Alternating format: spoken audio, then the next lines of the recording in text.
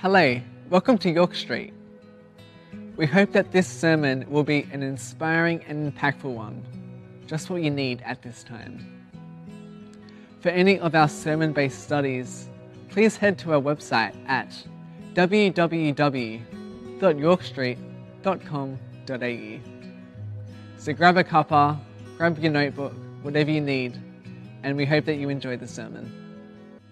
So I've got lots to tell you because I've been away for 4 weeks, but I thought maybe I better get on with the sermon. So I'm going to start with a story today, right? I want to tell you a story of a man named John Cartledge. He was born on the 22nd of August in 1815 in Nottingham, England. John was baptised in the Church of England as a child and at a church called St Mary's Church in Nottingham, a parish that still happens to be operational today, over 200 years later. How cool. John could read, but he couldn't write. And so as he got older, he was made the overseer of St Mary's, and it was most likely that John was apprenticed out from the church as he had a trade under his belt as a knife and spring grinder. The trouble with John was that he kept finding himself in trouble with the law. John was described as a bad boy and found himself appearing in court a number of times. Once he was charged with stealing a coat, a jacket and a waistcoat, but the charges were dropped a week later because the complainant was his own brother. His record states that he was a drunk, he was of bad character, he was of indifferent disposition, he was connected with thieves and prostitutes. He had distinguishing marks inside his left arm and at the back of his left hand, and he had a scar on his cheek. He had hazel eyes, oval face and fair complexion, brown hair and nose medium. In 1841, at age 26, his main offence was stealing sheet lead from houses with an estimated value of a whole £2 and 12 pence. And he also got caught breaking into a warehouse. He was tried and convicted in Sheffield and sentenced to transportation for 7 years. And so John was transported on a ship called the Earl Grey and arrived in Hobart on January the 14th, 1843. After about 5 years of serving his sentence in Van Diemen's Land, by some interesting turn of events, John had sparked the interest of a young lady called Sarah Cook. Sarah was a free settler, so I'm not really sure how they managed to cross paths given that he was locked away and she wasn't. But we can fill in the story in our own minds, I suppose. In 1847, John petitioned the Reverend Palmer and the government at the time that he might seek permission to marry Miss Cook. And as such, he was granted his ticket of leave on the 27th of July, 1847, having served only 4.5 years of his 7-year sentence. He then went on to marry Sarah Cook about 12 months later and was married by the Reverend Palmer, who he had petitioned for his ticket of leave. They had to leave Hobart in a hurry, though, because Sarah was seen distributing bread to the convicts outside the prison gates. And so they rushed off from Tasmania in a hurry and settled in Mount Clear, just outside of Ballarat. John died at the ripe old age of 85 years. See, John got a second chance at his freedom. That freedom saw him marry Sarah and go on to have 9 children and multitudes of other descendants over the past 200 years. At least one of which turned out okay. I'm not sure about the size of my nose, but John Cartledge happens to be my 4th great-grandfather. Not sure about the disposition or those other things described in his account. See, the difference a second chance can make, right? Not all of the convicts in Australia in our early colonial history were as fortunate.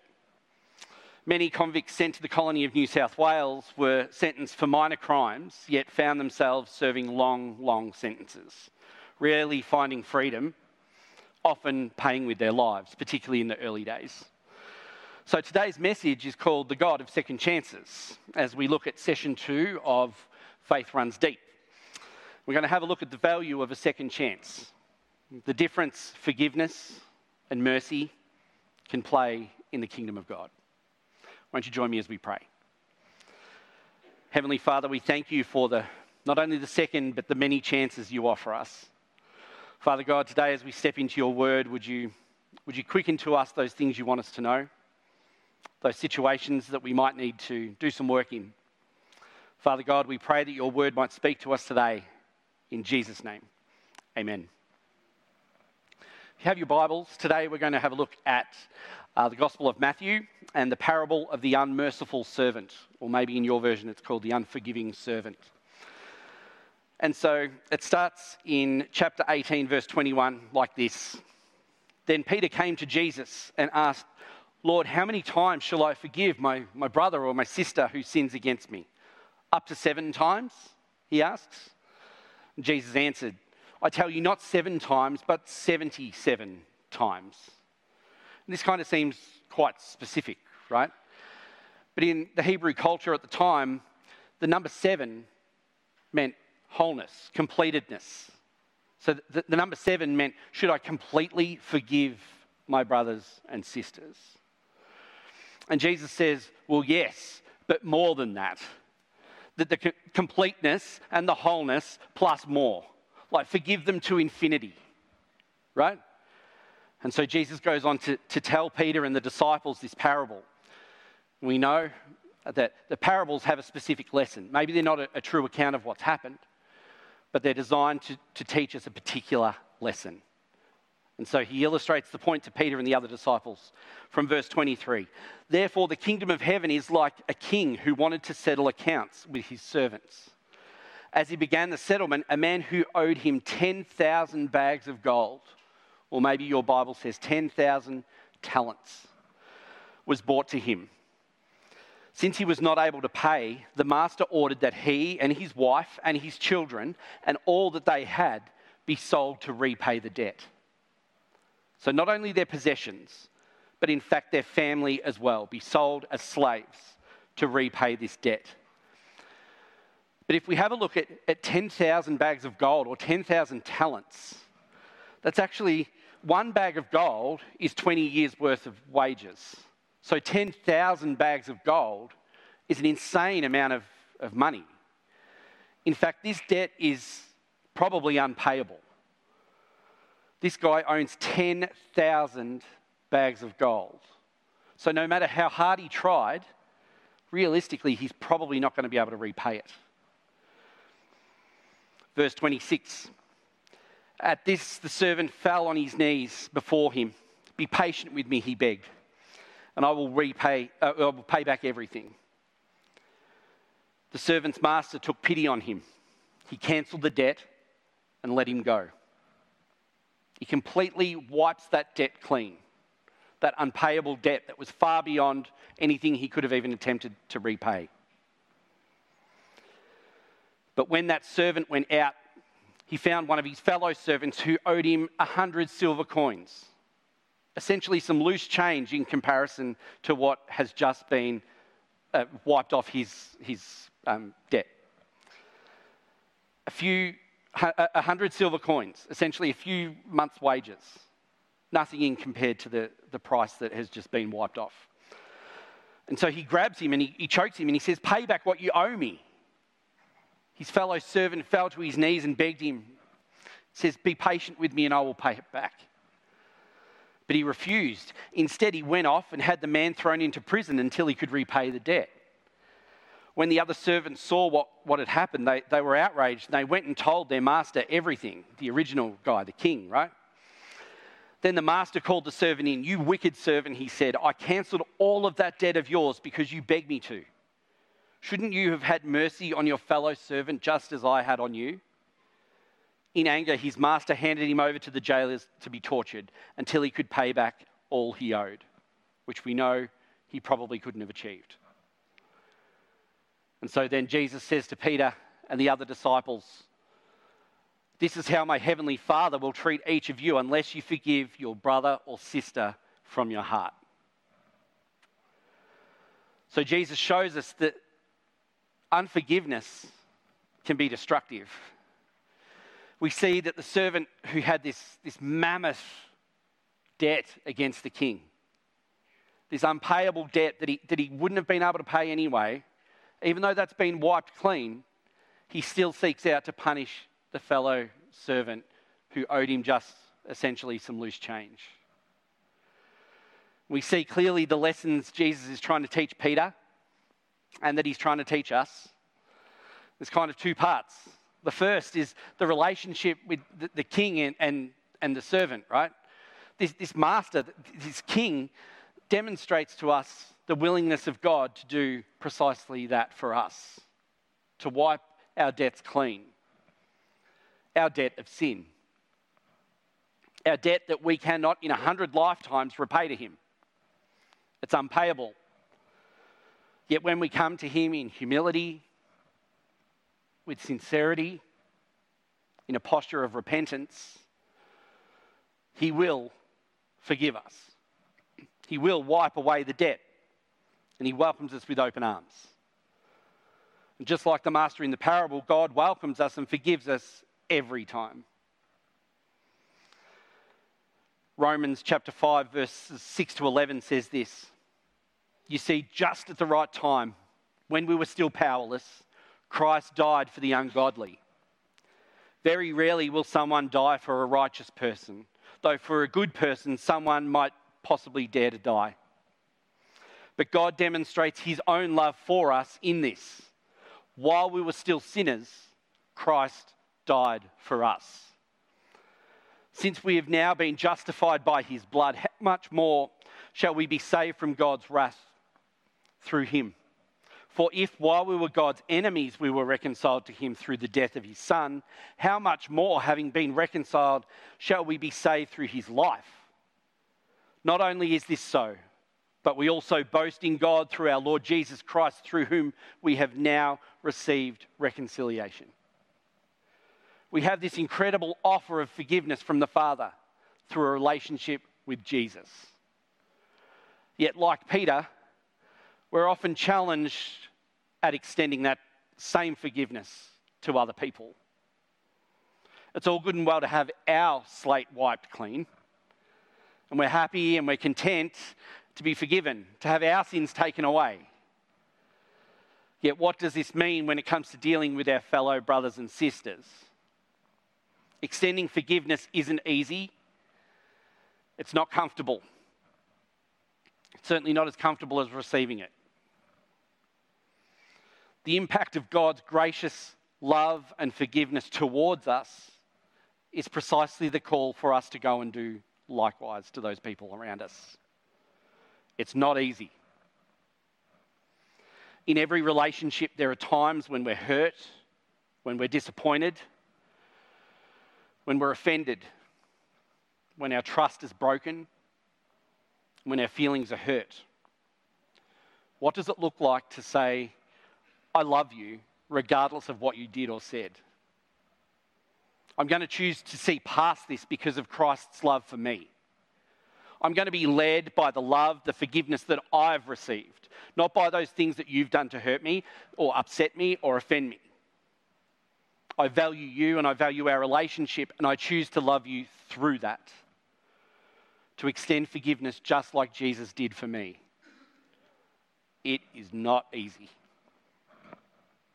When it comes to forgiving others, it's important to have clear expectations of what forgiveness is and what forgiveness isn't. Like we've said, forgiveness is this choice to love above the circumstance, to show that you value the person, that you value the relationship greater than that thing that stands between you. But what forgiveness doesn't do, it doesn't remove memory. The event still happened, whatever it may be. We don't magically forget. We're probably going to be continually reminded of whatever that event was. And so it puts the pressure on to be even more intentional, to try and see past it. And not only does it not remove our memory, it doesn't remove our emotions attached to the event. Memories come back, pain comes back, those feelings we've experienced, they'll still be there. But we don't let those memories and those emotions rule our behaviour anymore, because we've made a choice to love through that. Forgiveness doesn't remove consequence. Yes, I'm willing to forgive. I can honour that God forgives you, and I'm going to try my best to forgive you as well. Sometimes there's still worldly consequences. Sometimes there's things that still need to transpire as a result of what's happened. Forgiveness doesn't remove those consequences. The drink driver that injures someone as a result of their behaviour, the hurt person might forgive them and be able to see past it. But the law doesn't. The law says there's still a consequence to wear. Forgiveness will not remove those consequences. Forgiveness doesn't rebuild trust. Forgiveness doesn't automatically rebuild trust with the person that's hurt you. It might open the door, it might start the process, but it doesn't fix trust. Perhaps the damage is done. There's a long way back to reconciliation. But choosing love, choosing to move forward, choosing not to let this event define you or the relationship anymore, gives us freedom and allows us to extend grace to the situation and the people involved. And it's the only way that might lead to reconciliation. But even that's not guaranteed. Forgiveness doesn't always result in reconciliation, or at least in the ways we expect. Sometimes the relationship cannot be restored to the way it once was. Sometimes it ends in parting ways. Sometimes it ends with like half relationship, like the relationship isn't restored to the full extent to which it once was. Yet we have a choice. We have a choice to see whether we're going to let this control us anymore, whether we're going to let it control our thoughts and occupy our minds, going to let it lead our behaviour anymore, or whether we can accept the situation and move forward in love and in acceptance and in grace. It's not easy. It's not straightforward. Yet that's what God calls us to do, as an extension of our faith in Him, because He's done it for us. That relationship was broken beyond repair, yet He still wipes our slate clean and extends His love and grace to us. Yet as we have the assurance of our own forgiveness, which opens relationship with God the Father, that means we can also go to Him in these times. His love is greater than anything we could ever possibly extend ourselves.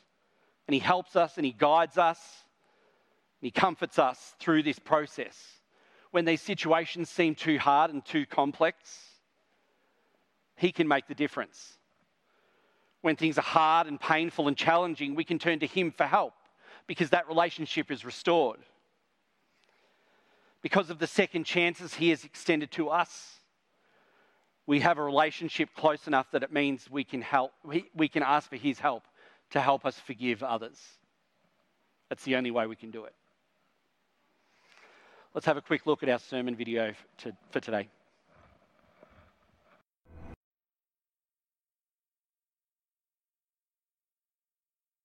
Significant issues in early Australia was the place of freed convicts. This is the statue of Lachlan Macquarie. He was the governor of New South Wales between 1810 and 1821. Lachlan Macquarie, with the influence of his wife and his own Christian faith, believed that convicts should be given a second chance. His Christian faith led him to believe in forgiveness, restoration and a fair go. And because of that, he emancipated, in other words freed, more convicts than any governor before him. Now this caused enormous tension in the new colony. There were those who believed that there was a criminal class and they could never be given a second chance. But Lachlan Macquarie didn't believe that. And many of those he emancipated went on to serve Australia well.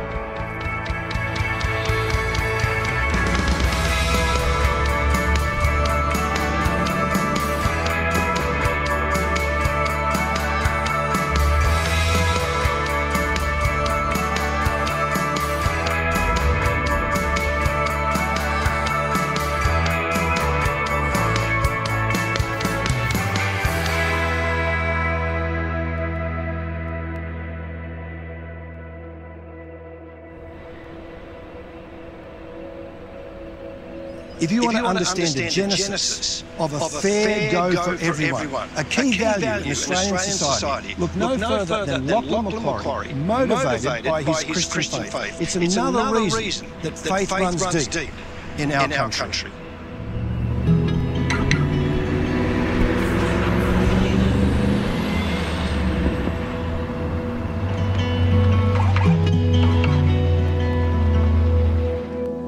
Lachlan and Elizabeth Macquarie were very committed Christian people.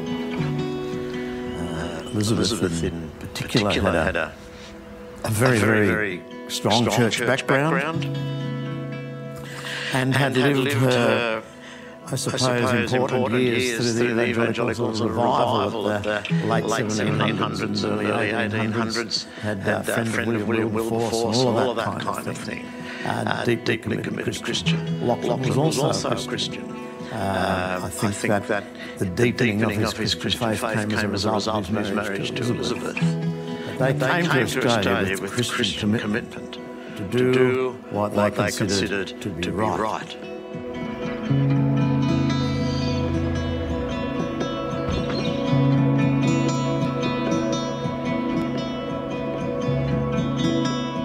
One of the greats in early Australian history that's talked about a lot is Lachlan Macquarie, but his wife Elizabeth was really significant. What's her background, especially a Christian background?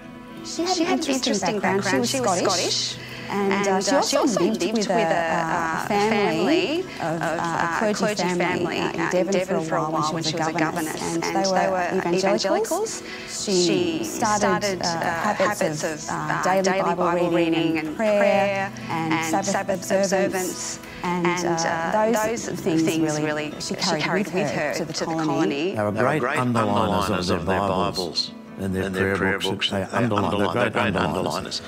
And in Lachlan Macquarie's prayer book, the Anglican prayer book, he underlined what we call the absolution, the announcement of that you are forgiven because God has forgiven you.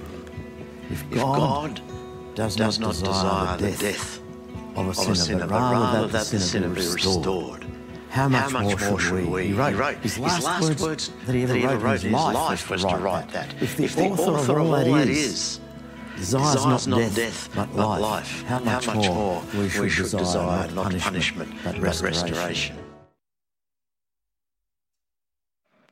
So good. If we didn't learn anything else from that, behind every great man there's an even greater woman, yeah?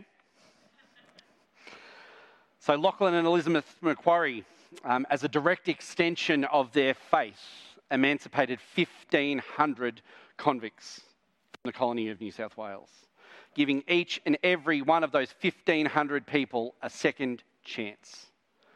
Governor Bligh, the governor before Lachlan Macquarie, emancipated 2. Many of those 1,500 convicts that were offered emancipation went on to be the founding mothers and fathers of our society here in Australia, doing many incredible things to establish the values and social structures we enjoy today. Did they all get it right? Absolutely not. Do we? No. Lachlan Macquarie's legacy was continued only about 20 years later when John Cartledge, that ancestor of mine, also was able to be emancipated from the crimes that he had once committed, was able to marry his wife and go on to have children and grandchildren. Without his second chance, I mightn't be here to tell you the story. And we all have stories like this, no matter our background, no matter where we grew up, whether it was Australia or anywhere else. We all have a story. We all have a history. Some involve incredible adventures and stories that have shaped and inadvertently made us who we are today. Some are good, some are bad, some are happy and some are sad. Yet we all have a story. Yet there's one story that beats them all. There is a God who wants to see all of his creation, each one of his sons and his daughters, extended a second chance. As humans, we fail, we fall short, we're in far more debt than we could ever repay. Yet we're offered forgiveness from a God who created us and loves us and cares for us more deeply than we will ever know. The God who is outworking his plan far before Lachlan Macquarie and far before John Cartledge and far before all of us in this room. Yet he still manages to see each and every one of us and loves us intimately. And his love for us is of far greater importance than anything we've put in the way as a barrier. He still forgives, and he still loves, and he's still wiping slates clean right now. And so this begs the question, have you accepted the forgiveness that God offers through a relationship with Jesus? Maybe many of us in this place have. Or maybe that's a new revelation for us today. And more than that, as a result of all that Jesus has done for us, all that he accomplished at the cross that day, as an extension of our faith in that very moment, are there people in your life that we might need to extend forgiveness to? As hard as it is, as difficult as it seems. Are there relationships in your life that you need to say, because of what I've received as a follower of Jesus, I need to put love first. I need to choose forgiveness, keeping in mind those things that we know forgiveness doesn't do. It doesn't remove the memories or emotions. It doesn't remove the consequences. It doesn't automatically rebuild trust or reconcile people together. But beyond that, I choose love above the circumstance because Jesus loved me first. I choose to free myself from this burden of unforgiveness. I won't treat my brothers and sisters with contempt because Jesus has never once done that to me. So today, do we choose love? I feel we won't need to look too far into our lives, me included, to be able to find a relationship that might need to be placed higher than the circumstances of this world, and that might need to be given a second chance today, that might need an injection of the love of Christ. Because from forgiveness comes opportunity. Opportunity for healing, opportunity for growth, opportunity for reconciliation. Opportunity to shine the love of Jesus bigger and brighter in a world so full of brokenness. I want to pray for those opportunities right now. Let's pray. Heavenly Father, we come before you now knowing full well that we can never repay the debt we have with you. Yet we thank you for your actions on the cross that mean we are in right standing with you. Father God, we thank you for all that you accomplished and that you have opened a relationship that means that we can experience your love and your grace and that we are offered a second chance to make things right with you. Father God, would you strengthen us? Would you guide us? Would you show us those relationships that might need us to shine your love into? Those broken relationships, those broken situations, because you loved us first. Would you show us to extend that same love? Above the circumstance, above the offense, above the broken relationship, above that hurt, above that pain, that your love might endure. Father God, would we be people that seek out to forgive one another, as hard as it is? May we be people who want to extend the grace that you have extended us to other people around us. Father God, would you strengthen us in that? Would you quicken to us those relationships that might need your love in the midst right now? And Father God, would you strengthen us with the strength that only you can provide, with the love that only you can provide.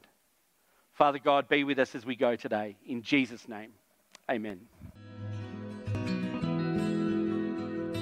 If you would like prayer or to find our sermon-based studies, please head to our website or check the description below for a link. If you enjoyed the video, feel free to share the video like, subscribe and hit the bell icon for updates of when we release new videos. Remember, life can be tough, so let's do it together.